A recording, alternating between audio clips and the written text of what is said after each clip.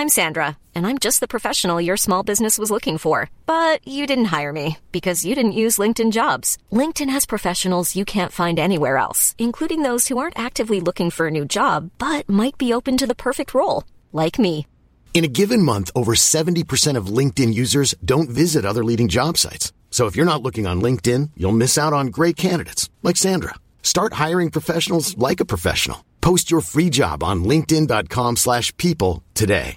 Ryan Reynolds here from Mint Mobile. With the price of just about everything going up during inflation, we thought we'd bring our prices down. So to help us, we brought in a reverse auctioneer, which is apparently a thing. Mint Mobile Unlimited Premium Wireless. How to get 30, 30, bit to get 30, bit to get 20, 20, 20, bit to get 20, 20, bit to get 15, 15, 15, 15, just $15 a month? Sold! Give it a try at mintmobile.com/switch. $45 up front for 3 months plus taxes and fees. Promo rate for new customers for limited time. Unlimited more than 40 gigabytes per month. Slows full terms at mintmobile.com.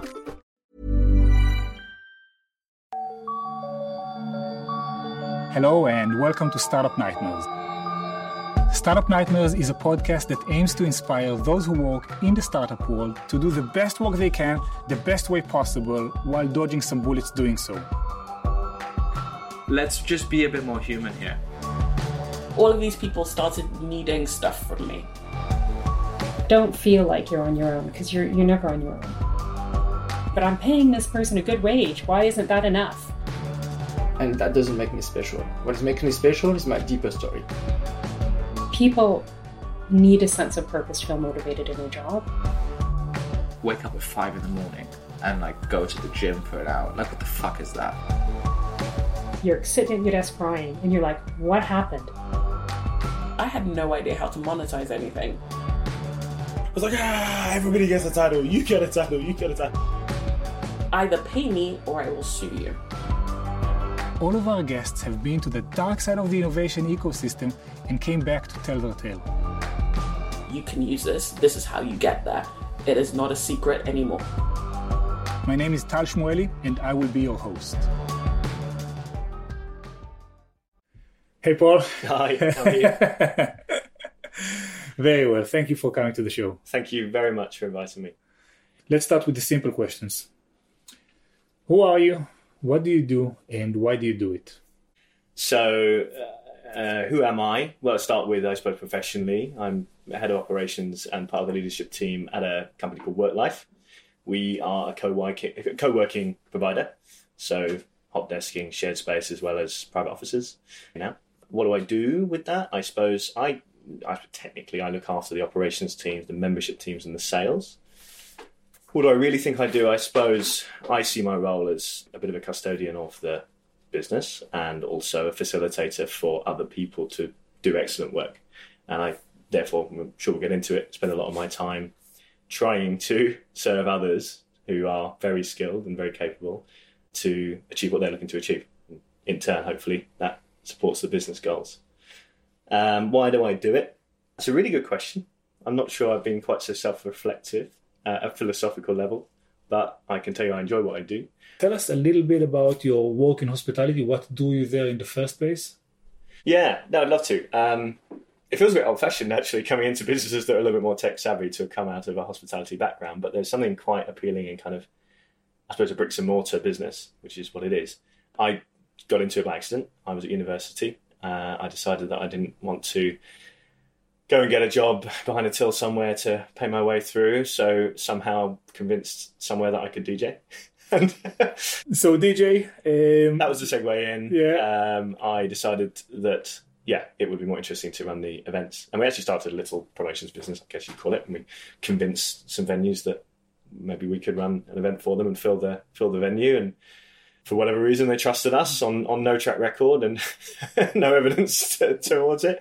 And it was myself and a friend of mine who joined on, and he could DJ as well, and he was able to do a bit of design work, and we essentially just formulated some club events and did pretty well and made a good little living through university. And it segued into doing something more full time. So I got towards the end of my degree and had no idea what I wanted to do in life, which I think is probably quite normal, but you feel like you've got all the time in the world, or certainly I did, and thought was offered the opportunity to come on board one of the businesses I've been working with, and thought that spending a year throwing parties, booking cool DJs, and helping people have a really great time was a good way to spend a year before I figured out what I really wanted to do. And that was the route in. And I think what attracted me to it beyond that really was I've always had a bit of a buzz for serving others. And I think being able to quantify success by the smiles on other people's faces and those following days and weeks where people are talking about the memories of that was a real buzz and something really stimulating, and it fed my passion to do that more. But, understood that I had a passion for standards as well and equality. I didn't want to have the cheapest product on the market. I always found that very difficult. I wanted to trade at a price point where we could do something pretty cool. And so gravitated towards, I suppose, call it the premium sector within hospitality, but trying to provide a real level of service. And again, being able to work to a market that can choose what they want to do with their money and time, and being lucky enough that they've chosen you, and hopefully being able to match and then beat some expectations that are already pretty high in a very demanding, very saturated market. And that's what I saw as the challenge. I really enjoyed that. And I think that kind of carried me through my whole time, peaks and troughs of all, as with all roles and all careers. But that never really left me. And I still think I have that today. So from being a person who wakes up at 10 p.m. to a person who's in bed by 10 p.m., I think one of the things I admire about you is you try to form, even in all that chaos that is operations, sales and marketing, you try and form some sort of a linear routine. If you wanted to go into that, because I think it's an interesting topic for all of us, that isn't something that comes naturally. Maybe it does for some, and it's certainly something that hasn't been with me my whole life, and it's something I've had to learn and continue to work on. But you're absolutely right. You have to get command over your time and your routines and your habits in order to hopefully be more successful and cover more ground and contribute more. So walk me through it, because you're in a hyper social environment. Half of the company bonding is done around drinking together. Yeah. I mean, how do you maintain this level of outgoingness and sociability and stay true to the habits you want to form? Talking specifically about drinking, the team I work with, and one of the reasons I love the business I'm in and the group of people I work with are, number one, we've got some really incredible personalities. People are very honest and open and very much themselves at work. One of the things when we talk about work life, by the way, and I won't get into it too much, but it isn't about work-life balance per se. It's more about removing the barrier between work and life, and this whole kind of putting on your work character all day. Tie goes on, suit goes on, knot goes up. You have to hide your personality all day, and then 5 o'clock, thank God, the bell goes, tie comes off, and you can be you again. It's removing that. So I will say one of the things that gives this context is the people I work with are brilliant people who are very honest about themselves and make me feel very comfortable to not have to hide things and pretend I drink when I don't, or, eat the cake at the birthday because that's the right thing to do. So I'm in a really fortunate situation that is by design, I think, in terms of how the business has kind of our culture and how we set our store out, that I feel very comfortable being me. That definitely doesn't mean I can't go and join in occasions. That definitely doesn't mean I can't take my team out. I try not to be any sort of a warrior in terms of drinking's bad for you, etc., etc., etc. I certainly not want to judge anybody else, and I see its values certainly in terms of, like you say, social and bonding. But I think there's other ways to bond. And I also think if you're an accepting group of people, then the drink in your hand isn't going to define that relationship. I was mind blown by that, and I don't think you could have done it if it wasn't for the support you were getting from your founding team. 100%. I want to say here, David and Elliot built an incredible business that I've been fortunate enough to join and be able to play a part in. And also Rochelle, who works with us in a role that spans so much, but a part of that is the recruitment piece. You have to work very, very hard to make it feel that effortless. And a lot of people have done that over a long time. And there's a lot of synergy in terms of what we're looking for and who is a good fit. And it's very authentic. I think that's key. It's not forced. It's not a case of these are the 10 commandments, so we've all got to live by them whether we like it or not. It's these are the things we value and these are the behaviours that we'd like to demonstrate. Let's go and find people who agree. And I think that's come through, and hopefully that's what you felt, that the people you've met are warm because they're warm people and they like people and they're empathetic and they're caring. And that's because we've looked really hard for those traits in the people around us, and that's because we believe that's the way you should be, right? Culture takes so much intent, and I'd want to learn from you more about that. And I also want us to talk about retention, because employee retention in the nightlife and hospitality probably one of the lowest. Really tough, yeah. It varies a lot, but you're absolutely right to say it is about as high turnover as you're going to get in a sector. I mean, I've worked in businesses where it was quite common that, people wouldn't make it through probation. And you'd have a 60 to 70% drop off in that first 3 months. What you would see, though, and this was an interesting fact to get your hands on, which is those that do tend to last quite a long time. And it says a lot about if you get that bit right, that first 3 months, and ultimately that's one of the big things I learned, is if you get that welcome and that onboarding right, you usually get rewarded in some great loyalty and some great work. I learned a lot from hospitality about retention, specifically as a subject, through a lot of trial and error and a lot of mistakes and a lot of witnessing good and bad as well. You rightly say it's hugely competitive. It's big teams. There's a lot of challenges around the sector in general and whether people perceive it as a career versus a quick job to bring in a bit of extra income, and the whole concept of maybe being a low skill discipline or not a discipline at the basic level, and that potentially what that does is probably attract a large pool of people who maybe aren't right for you in terms of their motivations.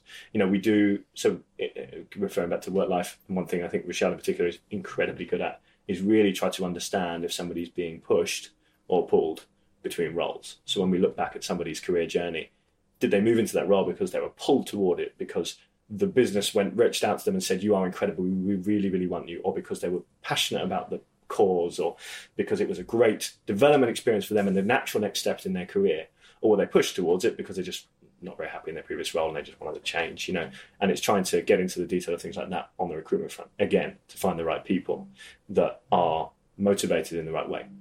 I think once you've got people who are motivated well and there for the right reasons, and again, behaviourally aligned, and I talk about behaviours more than values, because I actually think it's what's tangible is how you demonstrate those values through your behaviours, then hopefully you're on to a good start and you're starting to form a decent team. What you said about being pushed or pulled into a role really resonated. What advice would you give to people who now realize they're actually not where they should be?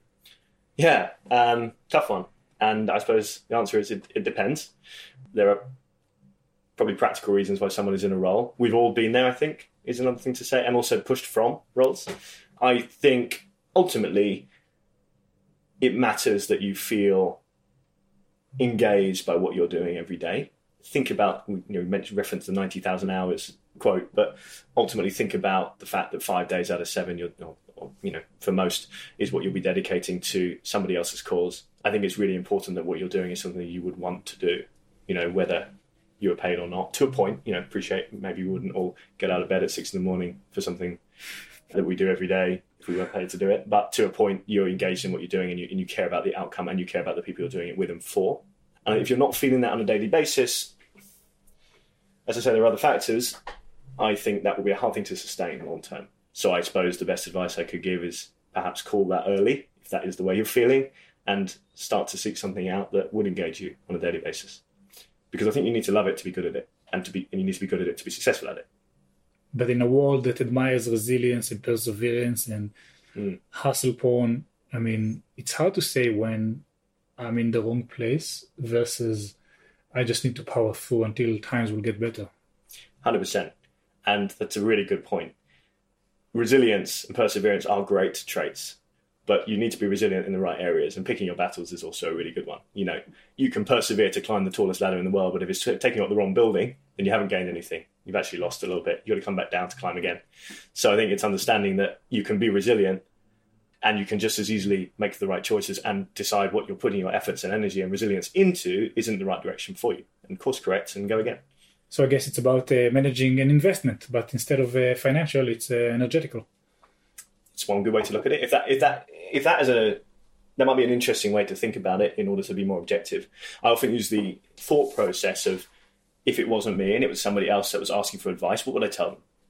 And that takes a little bit of the subjectivity out of it. And I find that useful for me. Mm-hmm. And I found it useful sometimes when speaking with my managers about how they would deal with certain situations or address certain decisions. If it wasn't you and you were giving advice to a friend or someone you trust, someone you care about, what would you say to them?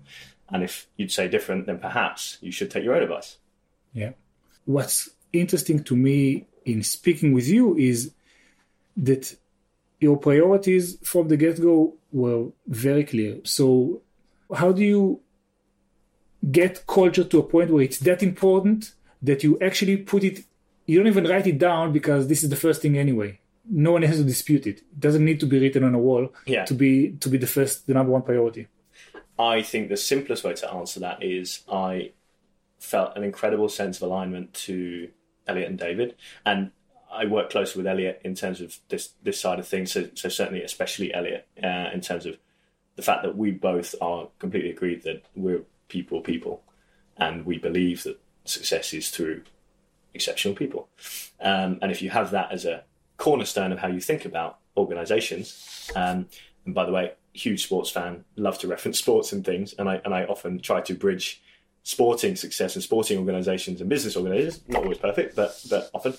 Again, the manager isn't on the pitch. It's the 11 players, it's football, on the pitch that are going to do the work. And it's not 11 players individually, it's 11 players as a team. So it's about delivering through others. And that then leads to the next thought, which is, well, we need others to be exceptional. We need to help them. And our job is to serve them.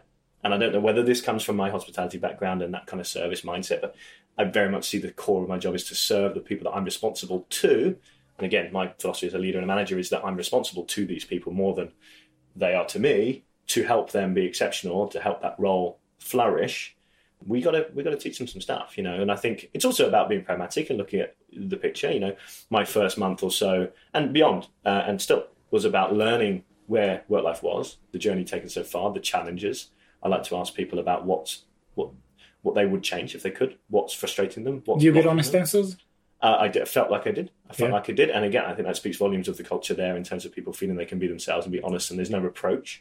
And I wanted to know what people felt wasn't happening for them, what was maybe what blockers were they up against to feel like they were succeeding and thriving. And there were multiple areas that came through, sometimes clearly and sometimes less obviously, but you could kind of read through the trends. And I think ultimately the answer is we could support a lot of this. Some of it was in org design, some of it was in behavioural stuff that we've put in. Some of it was in the ways we communicate as an organisation, the ways we collaborate with each other. And some of it was in about growing mindset and skill set, particularly in soft skills, transferable skills, across the team. So I suppose L&D, being the full phrase for it, very high on the agenda. When you start a business, you start yourself and then you start to bring on people to support you and you offer them a job. And the job is designed to fill a need, because it might be outside of your skill set, or you just don't have the capacity anymore to support all of these areas and juggle all these things and keep all the plates spinning in this growing business. So you hire people into a job role and they're bought into the mission. I think that there's something sexy about startups, particularly at the moment. And, this generation of new employees, I think, want to be part of something they can believe in and be close to the mission and close to the core. And all of that's very attractive. As you grow, I think there gets a point where I've been doing this job now for a year, 2 years, 3 years. What's next? And you need to be able to offer more than a job. You need to be able to offer a career ultimately and a path. And I think that's, for me, was a huge piece, and still is, of the work that I felt was most important to enable everything else. Yeah. Because if the membership team aren't engaged and the sales teams aren't engaged and the facilities teams don't feel like they can climb that ladder enough to try hard enough to be proud, to have a hugely high standard and have a sense of urgency, then they're not going to deliver, no matter how skilled I think I am as a manager. So we were multiple strands, L&D being one of them. It was about creating and stretching it from what was a job and something that you could do for maybe a year or two and then move on into a career path. And could someone spend a significant amount of time with work life still growing every day, every week, every month, every year, whatever it is? This cannot be replaced. Financial gains are an alternative energy source only to an extent. 100%. So there's a whole piece around external and internal motivators and, which are more valuable and sustainable in the long term. And I don't think financial incentive plays a part, but I don't think it's the be all and end all that some businesses lean on. But yes, absolutely. And to your point, teaching negotiation skills to a team of people who don't need them yet and maybe will at the next level, so that when they arrive in that role, they arrive ready to do it, So you need to get that. You need to help people be prepared for a future that is uncertain. Yes. Is that a conversation that you guys have, or is that an understanding that already exists? I think we're past that stage a little bit. I would describe us more as a scale-up than a startup now, although, as you said, we launched a new business within the business, which is kind of a startup in a scale-up, so there's some relevance. It's another whole thing. But I think what we have worked hard to do and are better at is probably defining roles a little bit clearer and putting some structure around that. We've taken a few courses of action. For instance, we have embedded a kind of a progression framework to give people a better understanding of kind of where they are on their journey, I suppose what rung of the ladder they're currently on, and also what steps are available ahead and sideways and left and right. Knowing you're coming at it from a different place. It's like, this is a motivation. This 100%. Is strictly a motivation piece. You can go about it as fast or as slow as you want, but this is what the next stage looks like. You know, you've got a great backhand. Now let's teach you to serve. You want to be better? This is what that looks like. Let's work on that, you know. And it's understanding what the next steps are, and it's helping enable managers to be better at giving focused feedback to people that gives them something to work on to get to that next step. What would you say to folks who are kind of floating in a very fast-paced environment and need some guidance? I would say, firstly, progression frameworks are appropriate at a point of business, and maybe in that scenario it's a little too early. But one of the things it does do is protect from that situation. Changes of managers, changes of stimulus, changes of business pivots in another direction. What that gives you is a bit of consistency into, this is what the role looks like, this is what's expected of that role, and here's what the next step looks like. So you could go through 6 managers, and if they're capable managers, they should be able to pick up where the last person left off. And it's kind of more the onus on the manager to make sure they are delivering as a manager. And I think that's how I see that. At that earlier stage, maybe you don't have that framework. I think it's okay that things move around a lot. I think that's part of the excitement of working in a startup, and I think you need to be ready for that and prepared for that. I'd say you have to, if you are somebody employing somebody into that environment, just be really clear and manage expectations and be upfront about the fact that that's the environment they're coming into. There will be those who love the fluidity, love the excitement of the changes of direction and picking up new stuff. I would fit into that. I love the idea of taking on new projects and challenges. I get bored if the goalposts don't move every now and again and new things come into the picture. But there are those who really need structure and things to be more systemized and need to be very clear for a long period of time. Here's what I'm here to do, and here are my goals, and this is what success looks like. So I think you need to be clear in the recruitment phase and bringing people on board that are comfortable and will thrive in that environment. And if they won't, perhaps they're not right, or perhaps you need to create a more structured setup for that person. That's very individual. How do you structure your recruitment process to look for those very specific, highly identifiable human traits that are also very hard to quantify? Yeah, it's a good question. I'm interested to know in your process, if I could, you talk about culture fit. Did you have a definition to what your culture was and therefore who would be a fit and who wouldn't? So we tried to break it down. We looked for startup experience because if you first day in a startup, if you don't like it, you know, and you're out of there very, very quickly. So they need to have done it and liked it before. That's number one. Number two is people who have extracurricular interests. So they can't be just work. We need that extra flair. We need people who are more rounded, that are passionate. Third thing, which I picked from LinkedIn, is a track record of excellence. People who would identify what excellence looks like and will aspire to get there. If we had those 3, we're like, okay. I mean, they have to be able to work in a gender diverse environment and that stuff. But I think that kind of goes without saying. Yeah. So how do we design it? Our process starts with a phone call, which is an element of screening, I guess. And what we're trying to get to initially is what you call cultural fit. It's probably a similar thing. We have quite a clear set of values. We've done some work on values to include behavioural statements, which is something I was really passionate about. I think behaviour more than value is what you want. How does it live, because people can interpret values in multiple ways and you need to make sure you're aligned. So a bit of a cultural screening is where we start. Like I said, an understanding of whether somebody's being pushed or pulled towards the role. What are their motivators? What type of person are they, as much as we can gather? The next stage would be that we would meet somebody in person. And what we like to do is go through their career history, but we do it in a chronological order, which I always find really interesting. So you kind of go back to a point in time in the past in their career and just have walk their journey with them. There's some science to how we do that, but ultimately I think it's quite a useful way of just understanding people's movements, motivations, touching on the things you talked about. How successful were they? What did success look like? How did they quantify it? What did their team think of them? We do a lot of questioning around team and what people thought, and we are very robust in terms of speaking to people. So what would be an exemplary question? We like to know who you work for. We like to know what they would say about you, or what they will say about you when we speak to them, because we will. We like to know people that work for you, what they will say about you, people you worked alongside, how they describe you, what they would have fed back in terms of strengths, but also how they would have expected you to develop over time. Are people humble enough to take that feedback? Are they self-perceptive enough to understand that these are areas they can improve on? Are they people that people like to work with? And do they like to be around people? It's always interesting to hear people talk about their team. I've also found it interesting before to hear someone pretty normal to say, what would your boss say of you? Less normal to say, when I speak to that person who worked for you, what will they say about you? And it's interesting to see how people react to that. We also test it with our team, and we like to make sure people that interview with us, especially the ones that we like and go further in the process, meet a lot of people. And I think that's really key. One of the key traits I'm looking for is empathy, and somebody who is a people person and is warm to people and enjoys people. And one of the best ways to test that is to put them in the mix with a lot of different people. One of the steps we've included for membership is coming in and spending some time in one of our spaces with one of our teams. And that is generally to come in and work with the team, meet them all, meet members, interact with people. And we're assessing, we're looking at how they interact, what do first impressions look like, who do they spend time with, what do they do when they think we're not paying attention, So we're testing that empathy. And even between that, body language. Does this person smile? Are they naturally, do they feel a warm person? Would I like to hang out with them? Do I want to know more? Am I interested in them? Are they interested in me? So there's a few tests and let's say there's more science behind that. And then as a third stage, then we look at competencies. Then we look at the competencies skills. come the final stage, yeah. And is this the process for even entry-level positions? Mm-hmm.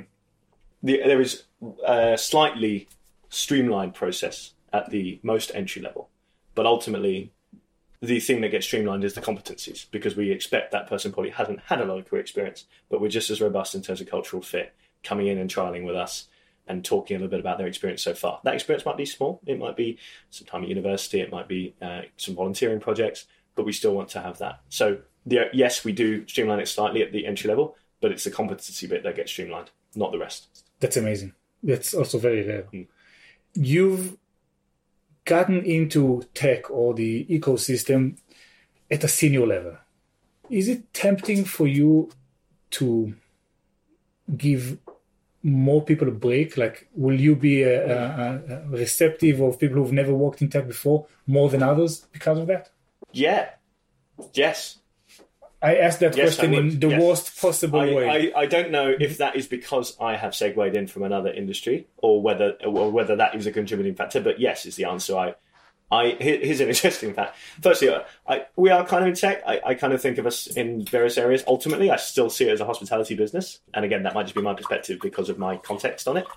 But what you might find interesting then is that we have, of the membership managers we've hired, I think currently none of them come from a background of being a membership manager in a community, in a co-working business, in a relevant field. They come from other industries, every single one of them. Most recent, more senior hire, I hired our amazing person, Yana, who heads up our sales in the co-working business, who came from a sales advertising background, has never worked in co-working, not familiar with it. We didn't go to the property company, we didn't go to other co-working businesses, and we intentionally hired from outside. Well, I want to pause here for 1 second because you have an especially lengthy hiring process, even for entry-level jobs. And what helps you, and you hire people often who haven't worked in that profession, role, industry before. Yeah. So that's very true to the hire slow part of the ethos. Yeah. And what I think where you make up for the time is in culture. Because culture teaches people how to behave in a less direct way. This is how we behave. This is how we handle conflict. More than that, it does. But like I said, it is less a guide of this is how you must behave and more a tool for us to go, let's find people who already behave this way.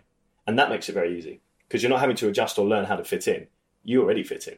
And I think that's what's interesting. So, Yana's a really good example of someone who is an incredible fit for our team. And that's just been proven with her time with us. I hope she won't mind me saying all that.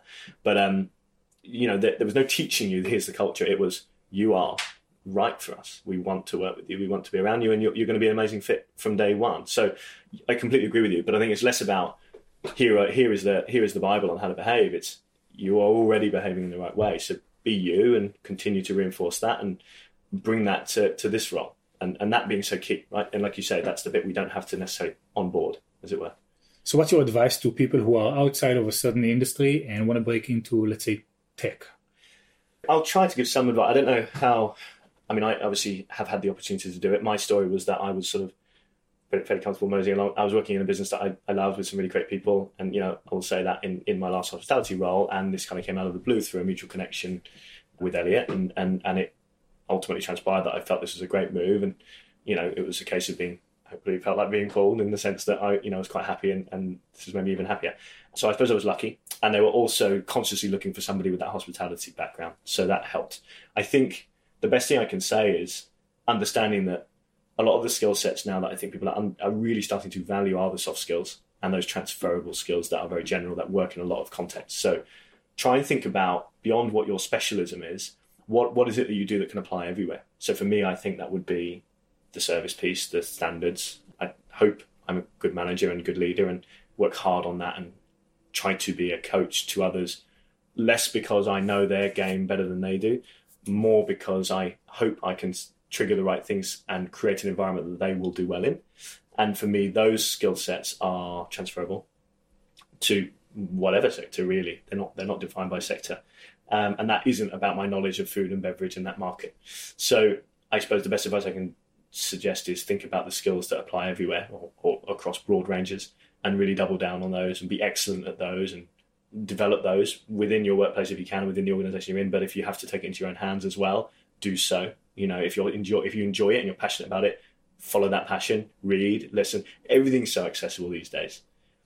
Paid for learning, it still absolutely has a place. But even if you're not in a position to do that, there's so much out there. We're all listening to podcasts on the tube every morning, and to the point of, too much food for the brain. Too much food. And I've just actually myself had to take a little fiction break just to break it up. But there's so much out there between, what's online and podcasts and YouTube and anything else. You can really learn a hell of a lot on your own back before investing in it, any further. So I think if you can get really great at those things, hopefully people will take notice. It will take a type of person who's open to it. Not everybody will have that mindset that they will take somebody, and sometimes you are looking for something specific. I can say even within our organisation, there are roles where it has to be fairly specific. We hired a workplace designer recently. You had to have a background in workplace design. That's a very skill set role. We hired a product manager. You had to have a background in tech and product management. But there will be plenty of roles out there that are looking for those broader, transferable, softer skills, as they're called. Yeah. Softer by name, but not by nature, because they're the things that really allow you to flourish. And actually, you can learn the hard skills of a role. You just have to apply yourself and learn. It's not that difficult, depending on the role. Soft skills, it sounds like the name discounts. Undermines it. So it's just a different way of thinking about those things. What is about you that makes you loved by the people around you? What do people call you for advice on? And once you start mapping and identifying those patterns, you can pluck a skill out of the things that are already happening in your life, and these are the skills you'd want to bring forward when looking for a job. 100%. You have this stuff, and I think everybody is developing these, whether they realise it or not. It's probably just bringing them to the front and be more conscious of them. So you had to go through a pretty steep learning curve. Yeah. You had those skills, but you had to learn a new business, a new industry, working with two founders, and cover 3 disciplines: operations, membership, and sales. Who mentored you, taught you, brought you in? So I work closely with Elliot. What's Elliot's role in the company? So, Elliot and David, the founders, have a kind of rough division of labour that David generally works on new business. He manages the property teams, the marketing team, looks at new potential locations and the front end, where Elliot generally focuses on the business as it is and operating and running the business that exists. That's a loose split. They obviously involve themselves in both. But I suppose in my context of running the existing portfolio, as most of what I do, Elliot is my line manager and is the person I work with the closest. So I suppose he's the closest to a mentor, bringing me into that. But I think, and this suits me really, really well, and I don't know if it's just Elliot being incredibly intuitive or good fortune, but he left me a lot of room, a lot of freedom to find my own feet and find my way. He was not afraid to share feedback, and he was not afraid to guide and direct, but it was very much trust of, you're intelligent enough and you have the capacity to do this role well. Go and figure it out, work out what you think you need to focus on. The role obviously we discussed what he would be wanting. You know, I see that as a bit of a, what does success look like for you? And that's hidden in that job description, and you understand what you're there to do ultimately, and that's the contribution you need to make. So there's your masthead, and stay close to that. But ultimately, he gave me room to figure it out. And I don't think our business is overly complex at the core. You know, we take leases on larger spaces and longer leases, I guess, and we break that into smaller spaces with more flexible time. And that's what we sell. So understanding that model isn't too difficult, and understanding that it's an experience. And this is something that Elliot really was very clear on, that it is a hospitality experience. And that's one of the things that hopefully differentiates us in the marketplace, and really applying that. And that is my background. So that was quite straightforward. I'm not sure people understand you're kind of discounting the complexity of your space, because everyone knows about WeWork, everything that went down. Yeah. So that side of the story, a failed IPO, disgraced, and I'm doing like a quote unquote a CEO and founder that was kicked out. Everyone knows that. Yeah. The other part is the day-to-day reality of setting up a location and having a competitor set up just across the street from you, and then giving people 1 year free on their lease just so they go into their space instead of yours. Like, fine, there's the business model, but there is that level of day-to-day complexity to it. Yeah, perhaps I was more resilient to that because that's kind of the hospitality game too. You know, you don't see a bar or restaurant without 100 next door. You know, that's pretty normal, and undercutting people is normal, and offering better deals is normal, and you know, a pint of beer is a pint of beer to a point. So you know, what price are you going to go for? And for me, that was really normal. That kind of very aggressive landscape is something that I was really used to. I don't feel it quite so much in co-working. I think maybe hospitality, food and beverage hospitality is as saturated as it can get, and this is why some people are really, you know, have had some tough times. So perhaps I wasn't so sensitive to that. I think, yeah, you referenced some different business models, and you know, the interesting thing about the WeWork story is that they will now have to compete fairly with everybody, and they'll need to make money, and they weren't. Yeah. Their model was set capital as a strategy. This is where it ended. Yeah. Injecting money into a business that doesn't stand on its own two legs got them to where they are. Was that part of your professional history mentioned in your hiring process? The kind of competitor landscape? No, it wasn't. It wasn't. And I think that tallies with what I think of how Elliot and David see the business too, which is I think there's a really good focus on what we're doing. And it's not it's not head in your sand, let's not care about everything else out there. It's certainly not arrogance. It's more humility than arrogance. But we have so much that we know we want to work on, and so much we want to improve on in our own business, that's our focus. And we tend not to take too much from other providers or worry too much. We're aware of what's happening, but worry too much about what others are doing. And our general principle is, if we can really do what we do well and understand that the market is maturing, and again, referencing the hospitality market in this, that's a mature market. You know the difference between a Bob Ricard and a Wetherspoons. You know, you understand segments in the market, and you understand that price point follows segment, and the experience and your expectations change. And you understand that there is a difference between a restaurant that is offering a fish menu versus a vegan menu, and you're expecting different things. The same is true of co-working. It's just a young market, and people maybe who haven't experienced it don't know that yet, but they will, and they'll experience, and they'll get a little bit more savvy, and customers will choose what they're looking for at a more intellectual and a more niche level. So I think for us, it's about understanding, where do we sit? And this goes back to the favourite comment. This goes back to believing we're a space where we can help teams be happier than maybe other environments. And it's really trying to lead the way in the things that we feel are really, really valuable and really, really important. And that is our focus. And ultimately, we're hoping that will be what distinguishes us. And that can't be too defined by what others do, because they're different. You know, and I think there's a really good set of operators in this industry. More joining all the time. I went to a wonderful co-working space, not afraid to talk about them, that the Hoxton Hotel have opened in Southwark, and I'm a big fan of the Hoxton from my hospitality days. They've ventured into it. I think they're going to do a really good job. But they offer a very different product to what we do. And I think that's key, is to focus on what you, and maybe this is applicable to people with their own businesses that might be listening, I don't know, but really understanding what you do well, and also understanding what your customers want the most. Because you can't be amazing at everything, and it's okay that, you know, there's that triangle of, I think in the product world, there's a triangle of quality, price, and speed. You can have 2 out of 3, but not all 3. You can't have a cheap product really quickly that's of amazing quality. And it's the same in service, which is that you need to decide where you're going to be really great and focus on those things and be the best at those things. And that may involve sacrificing in some other areas. Service in the co-working industry. You're working with startups. You see a lot of companies, and service also means being very empathical when companies go bust. When they have to close shop. Yeah, it's a difficult area. Like I said, we really put a huge focus on empathy.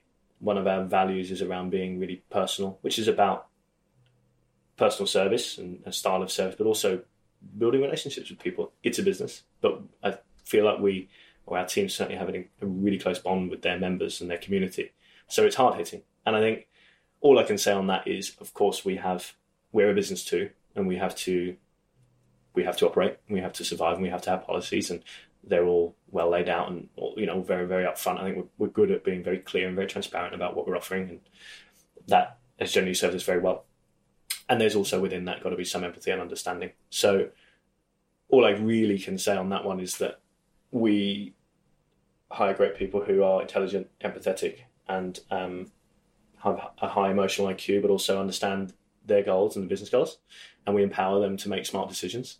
And not every situation is created equal, and we try to be as human as we can.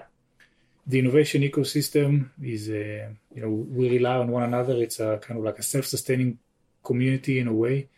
Talent moves around very fluidly between companies. Founders who have started a company are, most likely to start another one eventually. So playing the long game here is huge, and it's crucial, and it's good to see something like that as well.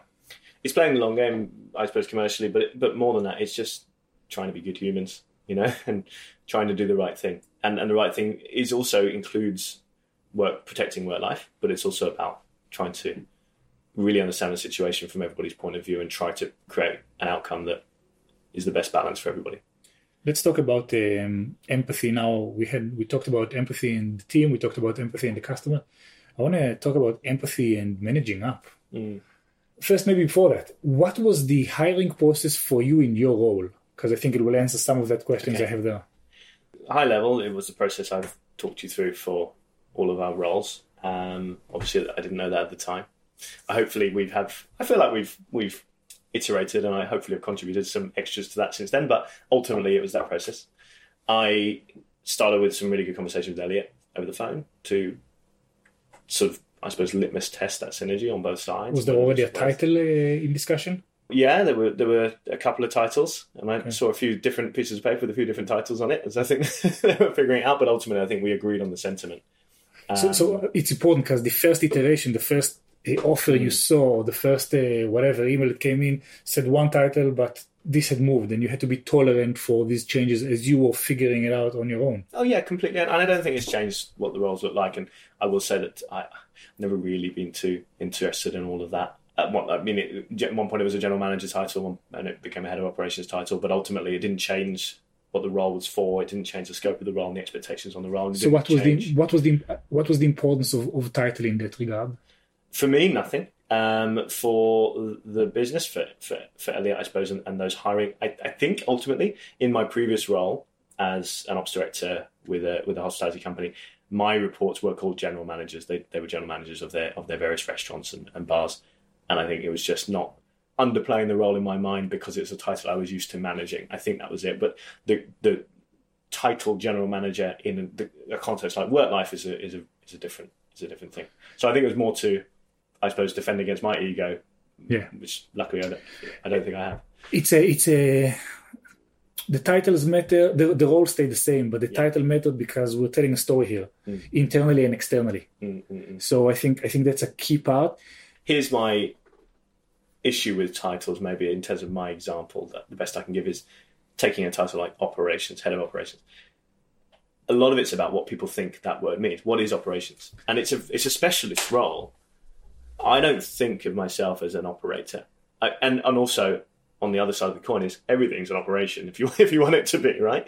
So where does the land lie? And I think that's where titles can be interesting in terms of just avoiding confusion.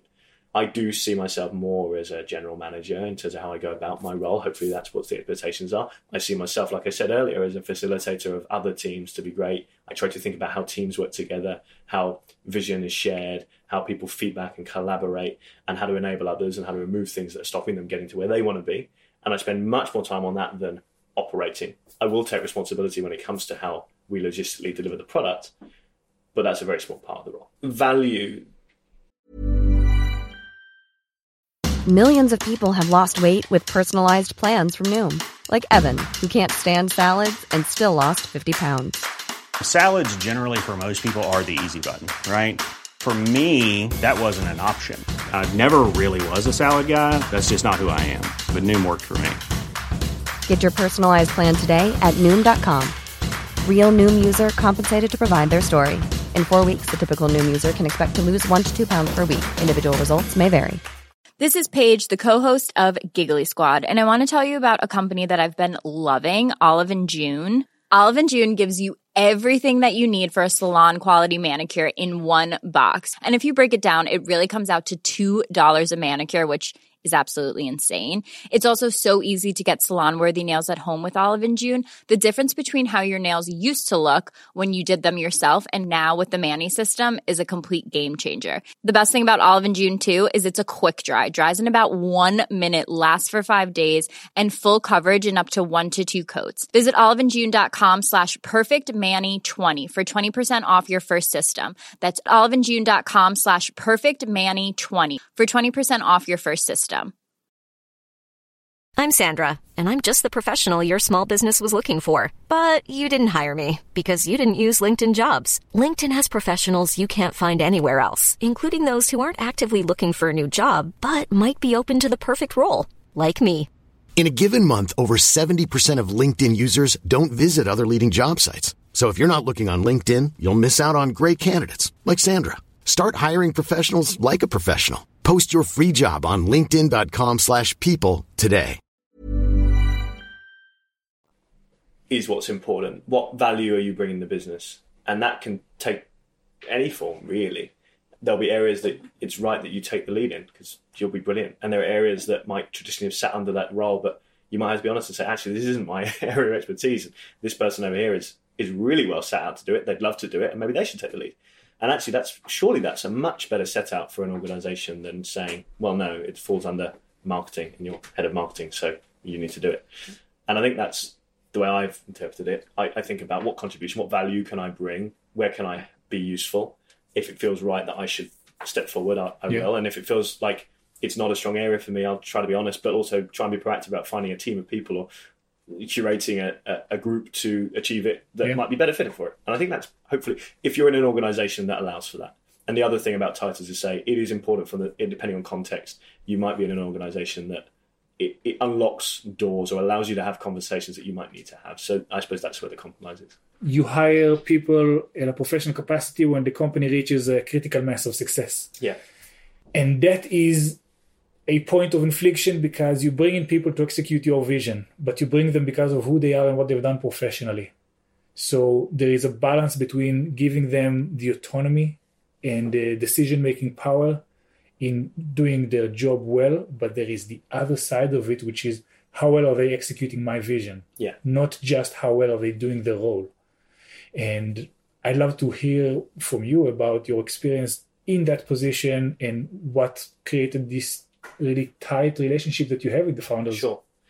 I would say I'm fortunate, and I've referenced that already, in working for founders who not only give me the space to perform the role, execute the vision, but also help form the vision. I think that's really key and feel invested in that. So I feel that responsibility. I think that's good hiring. That, you want to bring in people, I guess, who understand both they're capable of delivering their job, but also capable of moving towards the vision and the bigger picture. And I think that's got to be captured in the people that you put into those roles. And I think being able to think at that level and think that strategically is part of a role like that. But then you also need you need synergy, you need trust. I think you need to feel trust. So speaking from my perspective is I need to feel the trust that Ellie and David think I've got a grasp of it, and they're happy for me to maneuver without needing to know what's happening every day, every few minutes. And I think I feel that certainly in my environment. How would you gauge trust? In my world, I have regular contact with both of them. I don't feel like I'm reporting in. I feel like I'm sharing my story a little bit and what's going on in the world, you know? I feel like I'm leading what I'm working on with their contributions.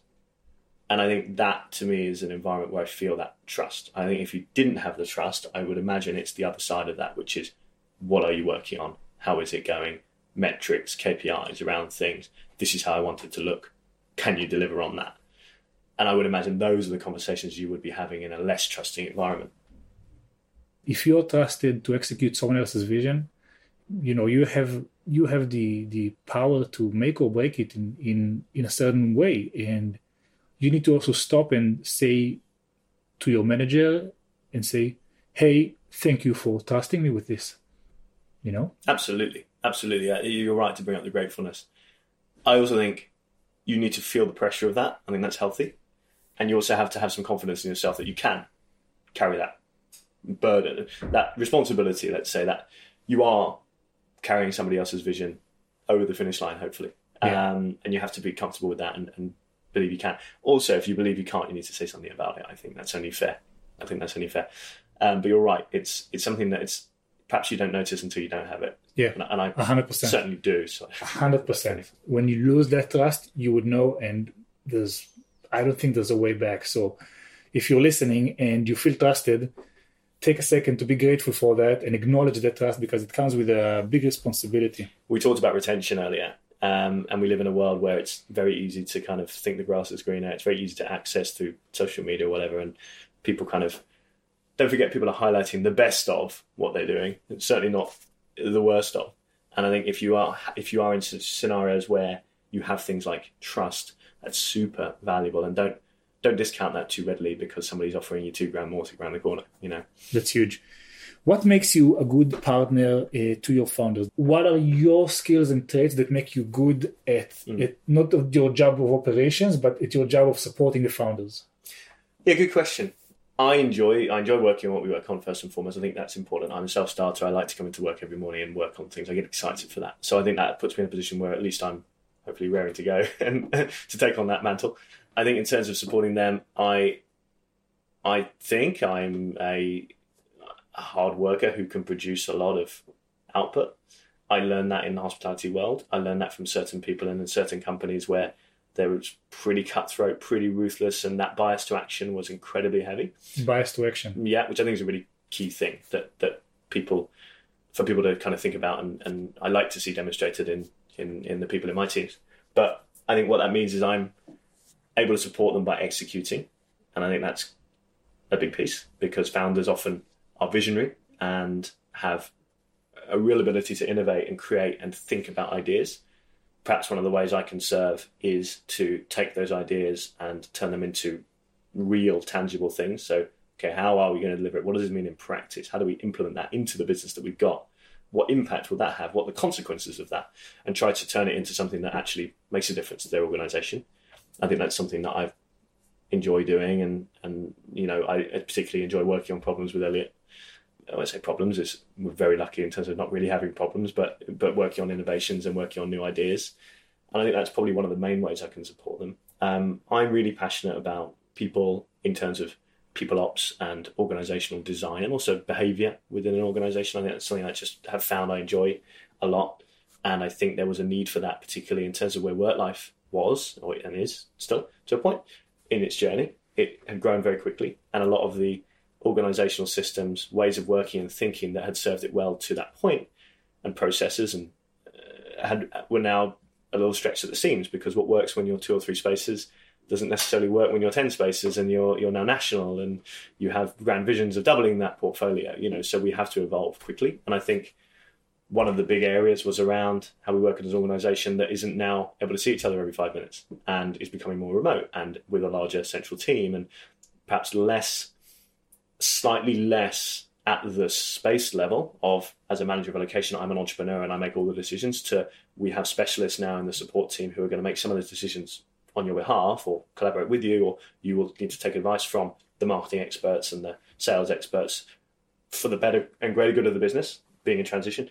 I think specifically in my context, I was able to contribute in that and helping that mentality change and that slight organizational shift to a scenario now that allows us to be a lot more scalable and has resolved some of those pain points. And that, I think, as you rightly say, I'm not a huge fan of, I'm not very boastful, but I do think that's something I'm quite proud of having worked on. And this couldn't have been achieved without trust, because you're working in a fragmented space, quite literally. You can't be in all 10 locations at the same time. So trust becomes really important, right? Without that, nothing happens. Like, there will be locations you haven't been to this week or even this month. So trust is fundamental. So being able to foster it, to get it, to re-earn it is huge. And empowerment as well, equally, as you rightly say. You have to trust people and you have to empower them to make decisions, because decisions won't wait for you to get around to it. But you also work as operations with a lot of people who are non-tech, by definition. Contractors, construction workers, some, I guess, municipality type people.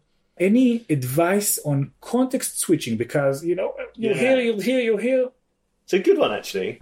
In terms of advice, I don't know. I think you need to be present in the conversations you're having. You need to pitch it right, and you need to think about your audience. And I mean, that's pretty, common sense, I think. But it's being able to apply that, I guess. It's understanding that the conversation you're having with the founder and the conversation you're having with, in my role, a membership assistant who's just joined the business are different audiences, and they'll be looking for different things from you, and you'll need to pitch it right. You need to get it right for the audience to understand what you're trying to communicate and get the level right. I also think it's important to note that that's my responsibility, not theirs, to adjust to me. I need to adjust for them. And I guess I'm quite practiced at it. You get a sense, you develop an EQ for how people communicate and what presses their buttons, and ultimately the goal is to get the best out of the situation, get the best out of the conversation. If you're trying to persuade someone or push something, you have a point you're trying to make, then it's that. And if it's about getting them to open up and trust you and talk to you, then it's that. But it's understanding what you're trying to get out of it, pitching it right, and being present.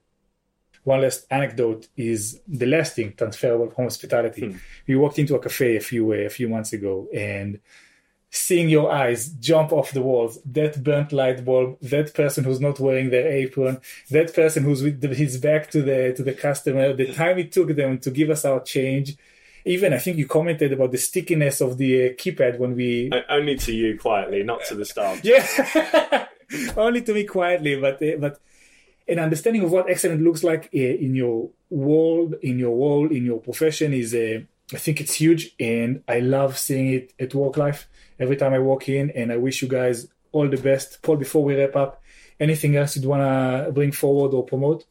Not really looking to promote anything. Obviously, please, if you're looking for what we do and want to check Work Life out, I'd love for visitors. We're at work.life on Instagram, and work.life is our website, and you'll find everything there. We've got a really interesting blog. One of the things we haven't talked about so much is our focus on happiness and work happiness, and we're running a really cool podcast series of our own right now on that subject. So some really cool speakers. So would love for anyone to check that out. And just to say, it is an incredible team of people that achieve this. So, credit where it's due. A lot of work from a lot of people goes into what we're lucky enough to have.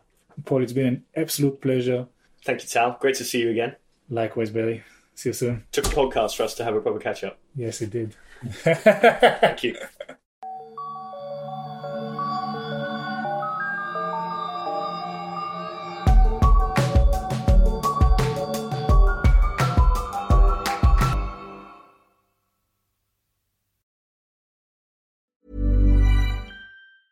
A lot can happen in the next 3 years. Like a chatbot may be your new best friend. But what won't change? Needing health insurance. United Healthcare Tri-Term Medical Plans are available for these changing times. Underwritten by Golden Rule Insurance Company, they offer budget-friendly, flexible coverage for people who are in between jobs or missed open enrollment. The plans last nearly 3 years in some states, with access to a nationwide network of doctors and hospitals. So for whatever tomorrow brings, United Healthcare Tri-Term Medical Plans may be for you. Learn more at uh1.com. Hi, I'm Daniel, founder of Pretty Litter. Cats and cat owners deserve better than any old-fashioned litter. That's why I teamed up with scientists and veterinarians to create Pretty Litter. Its innovative crystal formula has superior odor control and weighs up to 80% less than clay litter. Pretty Litter even monitors health by changing colors to help detect early signs of potential illness. It's the world's smartest kitty litter. Go to prettylitter.com and use code ACAST for 20% off your first order and a free cat toy. Terms and conditions apply. See site for details. Mom deserves the best, and there's no better place to shop for Mother's Day than Whole Foods Market. They're your destination for unbeatable savings, from premium gifts to show-stopping flowers and irresistible desserts. Start by saving 33% with Prime on all body care and candles. Then get a 15-stem bunch of tulips for just $9.99 each with Prime. Round out Mom's menu with festive rosé, irresistible berry chantilly cake, and more special treats. Come celebrate Mother's Day at Whole Foods Market.